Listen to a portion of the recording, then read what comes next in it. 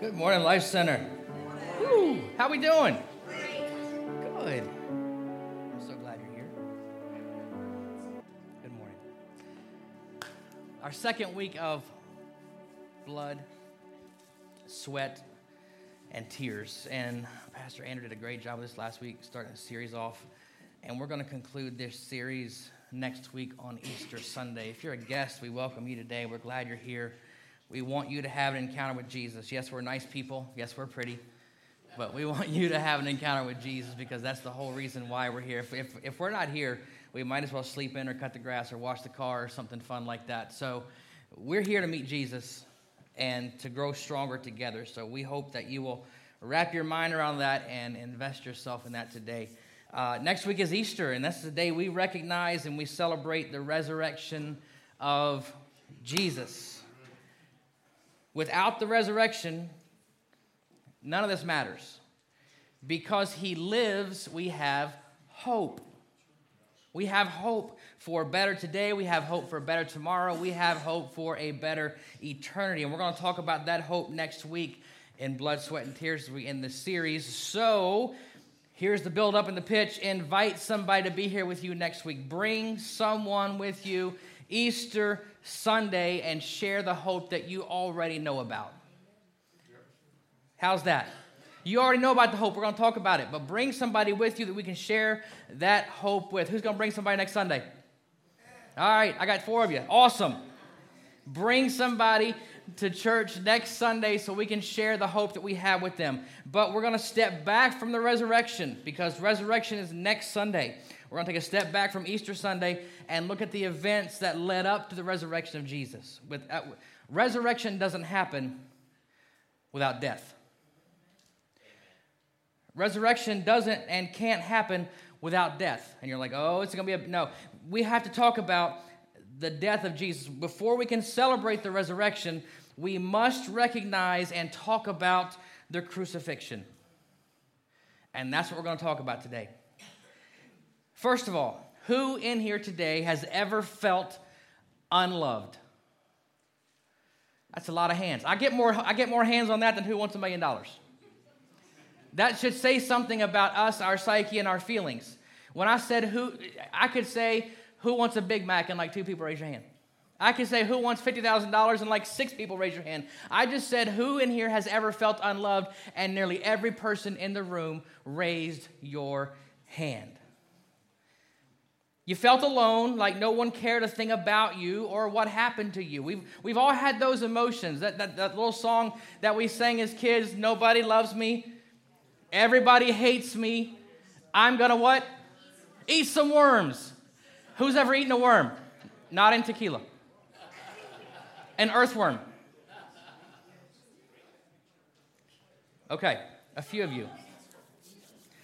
So as parents, we always try to let our kids know how much we love them, right? As parents, you want your kids to know that you love them and that your home is a safe place and they can tell you anything and they can talk to you. You want your kids to feel like they are it, right? You want them to be successful. You want them to feel loved. And something I did, when Taylor was about 4 or 5 or 6, we had this thing, I love you more. And we argue about it still. So what I did when she was like 4, 5, 6, I bought this sign. And this hangs in her room now. But I had this sign, and I would sneak in, it'd be on her dresser, and I would sneak in her room, and I would grab it. Because every night before my kids go to bed, I go pray with them. Every night. Doesn't matter. When I'm tired, if I'm really, really super sick, I'll send Tawana. But besides that, I go pray with my kids every single night. When Tristan's in college, I go in his room. When he has friends over, I pray outside his door. Why? Because it matters. It matters. What do I pray for? Their health, their education, their employer, their choice of study, their spouse, their kids. I want good grandkids. I want my in-laws to love me. I want harmony in my family, and I want my kids to have a blessed, harmonious life. So I pray for all those things every single night. So I bought this sign, and I would sneak in her room, and when she was like 6, 7 years old, all I had to do was walk in and do this. And she would dive under the covers or hide her head in a pillow, something like that. So I never wanted my kids to feel like they weren't loved or that home wasn't a safe place. And as much as I love my kids, they are our world. It pales in comparison to the love that Jesus has for us. It pales in comparison. Also, this was her first time to sing since December because of her concussion. So I'm thankful that God has healed her and she can sing. That's awesome. So, no, I didn't hit her. She fell in basketball. So, as much as I love my kids, as much as I love my family, that love pales in comparison to how Jesus loves us. You are loved. Everybody say, I'm loved. Who feels warm and fuzzy? Okay, good.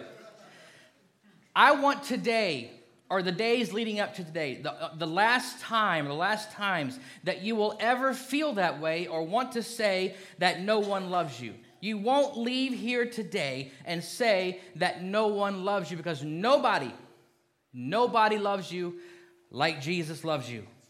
That's just how it is.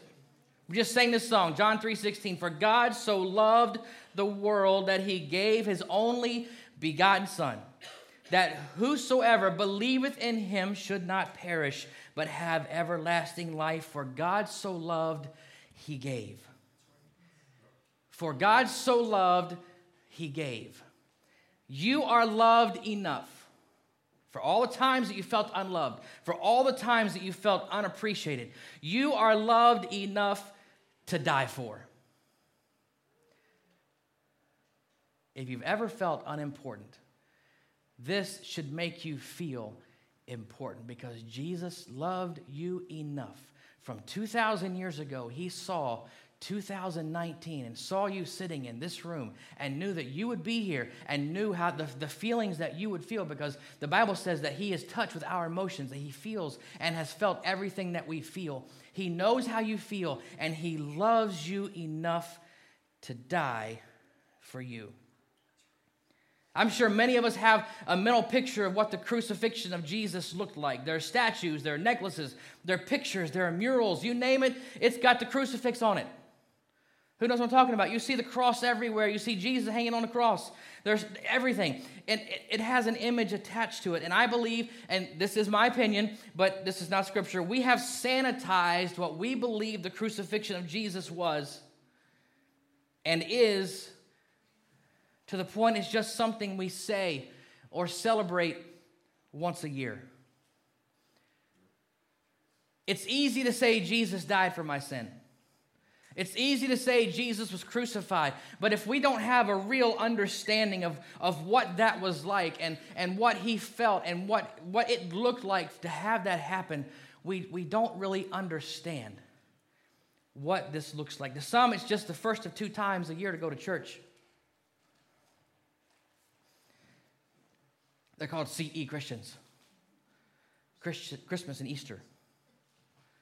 They go to church twice a year to celebrate the birth and the resurrection of Jesus. To some, it's just an Easter egg hunt and a good meal with the family. And yes, we're going to have an Easter egg hunt here next week for your kids. So bring your kids, bring your neighbors' kids, bring your people's kids, and let them get some eggs. It's going to be fun. To some, it's just to have a family get together and have a good meal. I like that too, and we're going to do that. But the season is much, much more than that. Without Jesus doing what he said he was going to do, none of the promises he laid out for us would have happened. Jesus had to complete the circle. He had to complete the task that he came here to do. So we're going to back up and use the scripture that Pastor Andrew used last week, Hebrews 12:2. Looking unto Jesus, the author and finisher of our faith, who for the joy that was set before him endured the cross, despising its shame, he hated it, and is set down at the right hand of the throne of God. A couple of things. He hated what he was about to do. He hated what he was about to go through, but he did it because he loved more than he hated. He loved you more than he hated the misery he was about to endure. He loved me more than he hated the process and the shame and the embarrassment of what was about to happen to him. Because make no mistake, it was embarrassing, it was shameful, and it was painful. He endured what he hated so he could save us. He consciously made the decision to be brutalized so we could have abundant life here and eternal life with him. Everything we do or everything we don't do begins with a simple decision. And we have a definite reference point where Jesus made his decision. The pattern Jesus left for us is simple. The gospel is simple. Our path to salvation begins with a decision. And Jesus' path to sacrifice was made with a decision. Remember, Jesus said, take up your cross and follow me. Before it was ever known that he was going to be crucified, he said, take up your cross and follow me, because he already knew what was going to happen. He already knew what he was going to go through, and he likened that to what he was going to do. Jesus' journey on the cross, it really began in the garden where he made his decision. In Matthew chapter 26, Jesus went with his disciples to a place called Gethsemane and said to them, sit here while I go over there and pray. He took Peter and the two sons of Zebedee along with him, and he began to be sorrowful and troubled. He said to them, my soul is overwhelmed with sorrow to the point of death. Stay here and keep watch with me. The guy who had healed people, who had raised people from the dead, who had multiplied food unimaginably. He said, my soul is heavy. It feels overwhelmed with sorrow to the point of death. Stay here and keep watch with me. Going a little farther, he fell with his face to the ground and prayed, my Father, if it is possible, may this cup be taken from me.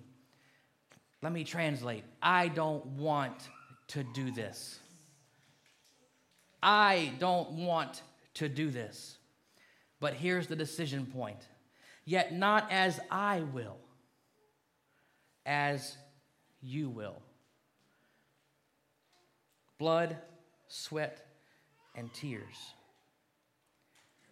The Bible said he prayed until sweat rolled off of him like great drops of blood.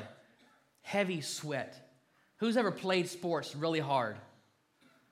Or worked really hard outside in the heat, and your shirt became wet, and sweat was literally almost running off your nose in a stream, just big drops of sweat everywhere. The Bible described Jesus' sweat as drops so thick it was like heavy blood. Blood, sweat, and tears. The God in Jesus knew what was about to happen. So did the flesh in Jesus. He was all God, he was all man, but he knew what was coming, and his flesh, his person, didn't want any part of what was about to happen, but his spirit knew what he needed to do. And going back to Romans 12:2, he endured the shame and the agony of the cross for the joy that was set before him. So what was the big deal? I imagine there are people here today that have heard that Jesus died for you. Maybe this is the first time that you've heard that Jesus died for you. Maybe you've heard that he was crucified. Maybe you've heard it your whole life, but you don't really know what that means. You may have heard that he was beaten for us. But it may just be part of a story that you haven't looked any deeper into. Today, you won't be able to say that any longer. We're going to look at the events that happened over the next 24 hours after Jesus was arrested. After he finished praying, Judas showed up, one of his disciples, with the Romans, and Judas had betrayed him, and Jesus was arrested. And here's what followed. A number of trials occurred during that night and early morning. Jesus appeared before the high priest, the Sanhedrin, Pontius Pilate, Herod, and then sent back to Pilate. That's 6 separate inquiries and trials that Jesus endured through that night. Although Pilate admitted that he found Jesus innocent, he still presented him to the crowd to suggest how Jesus should be punished. The crowd said to crucify him, and Pilate did not want to see Jesus die. So the first step in crucifixion was a scourging, and Jesus was scourged. During this, he was beaten with a whip similar to the cat of 9 tails, and what that is it's a whip. And it has leather strings and straps up to 3 feet long, and on those were tied balls of lead and pieces of bone. It wasn't just a little whip that he got a flogging. It had bone and lead tied to it so it would cut. Here's a description. The usual instrument was a short whip with several single or braided leather thongs of variable lengths in which small iron balls or sharp objects, and pieces of sheep bones were tied at intervals. For scourging, the man was stripped of his clothing, and his hands were tied to an upright post. The back, buttocks, and legs were flogged by 2 soldiers, or by one who alternated positions. As the Roman soldiers repeatedly struck the victim's back with full force, iron balls would cause deep contusions, and the leather thongs and sheep bones would cut into the skin and tissues. Then as the flogging continued, the lacerations would tear into the underlying skeletal muscles and produce quivering ribbons of bleeding flesh.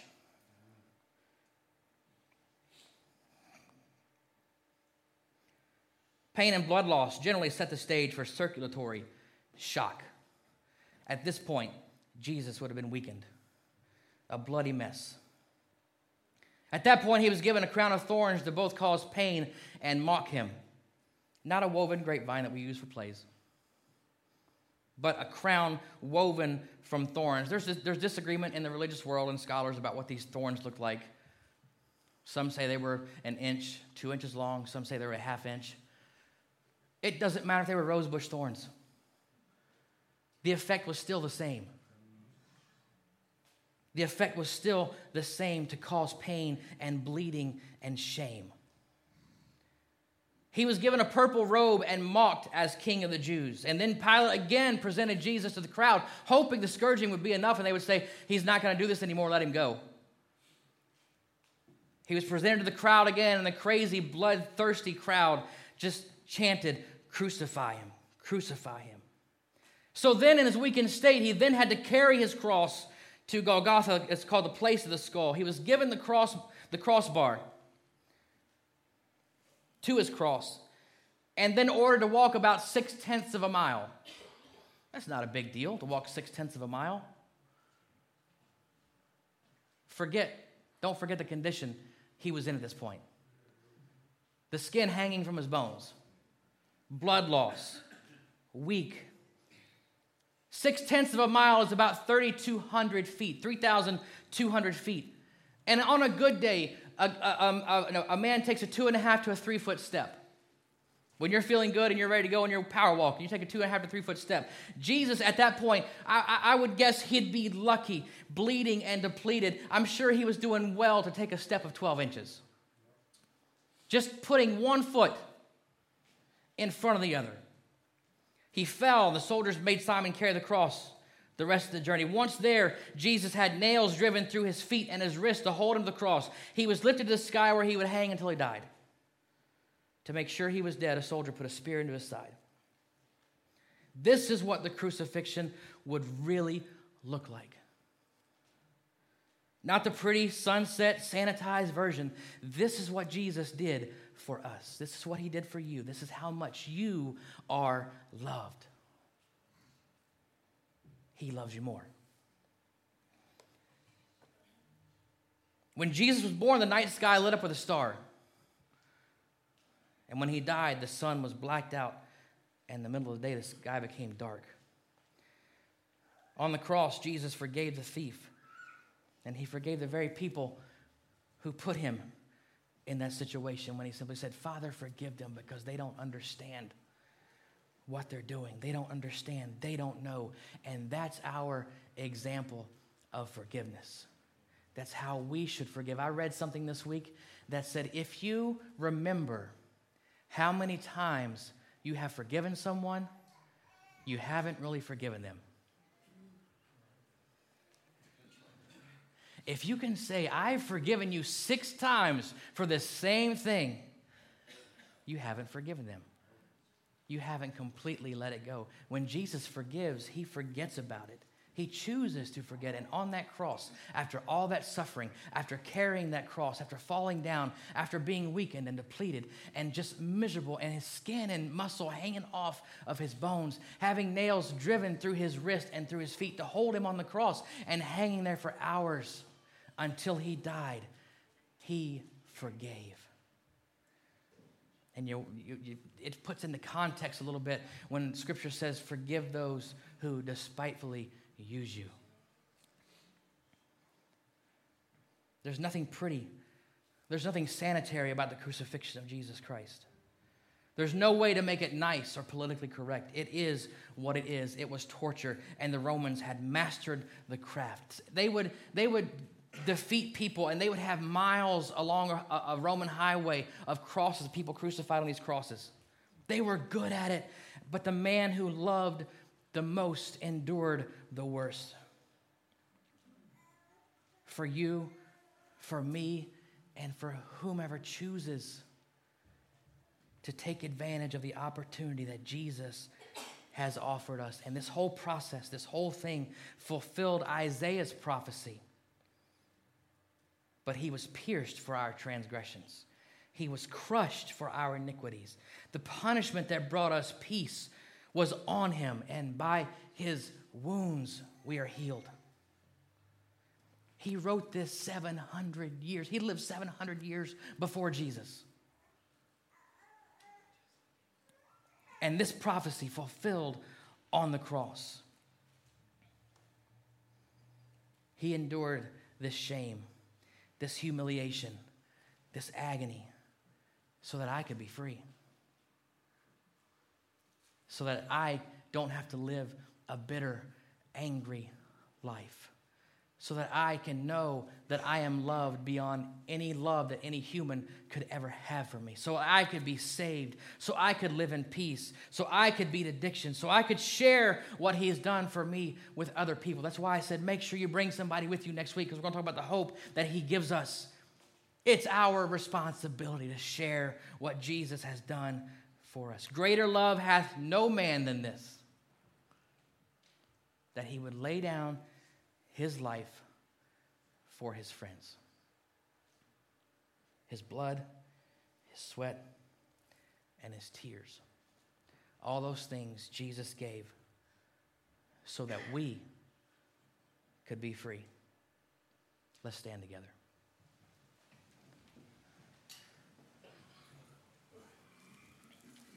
Maybe you've never heard the Easter story quite like this. Maybe it's always been made pretty and sanitized for you, I don't know. But the story that's told in the Bible, there's nothing pretty about it. There's nothing sanitary about it. There's nothing humane about it.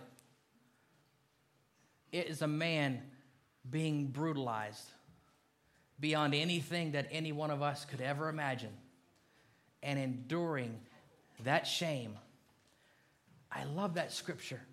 He endured the shame, the agony, the misery of the cross, so that I am, everybody say I am. I am the joy that was set before him. Y'all, how cool is that? That's how much you are loved. Don't ever, ever utter the words again, nobody loves me, or I don't feel loved. Because all you need to do is revisit any one of the Gospels, and they're going to tell you what Jesus did for you. Matthew, Mark, Luke, John. They're going to, in different ways and different perspectives, they're going to tell the story. But one thing is going to be clear. Jesus loves you. More than you could ever imagine, more than you could ever quantify. Jesus loves you. Blood, sweat, and tears.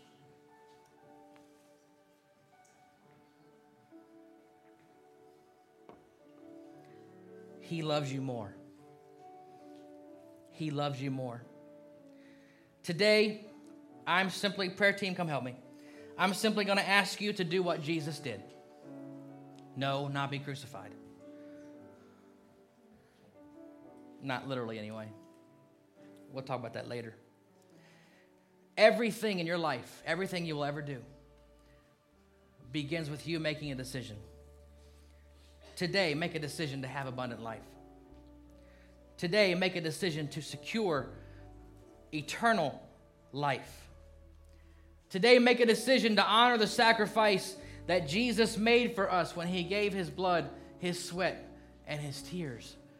So that almost 2,000 years later, basically, we could stand here today, and you and I, who have had moments where we felt like no one loves us and no one cares and nobody gives anything about what happens to us. All those emotions and things that you feel, Jesus felt. How do you think he felt when he was being beaten? When he had that crown pushed down on his head? When he was bleeding and trying to walk and carry that cross? When they drove nails into his wrist and to his feet to hold him on the cross? He was thinking, April 14th,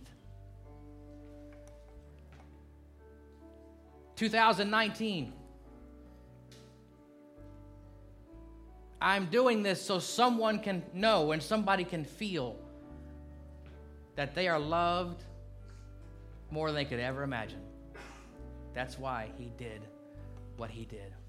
And looking beyond this moment and this emotion, this understanding that he loves us, he did all this so that we could be saved and we could spend eternity with him.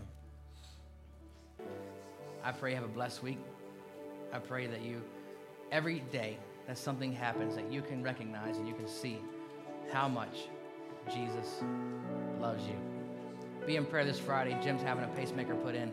Hopefully that will full circle complete his treatment and he can have a swift and full recovery and be normal. Amen. So be in prayer for him on Friday as that happens. God bless y'all. Have a blessed week. Bring somebody with you next Sunday. We'll see you on Easter.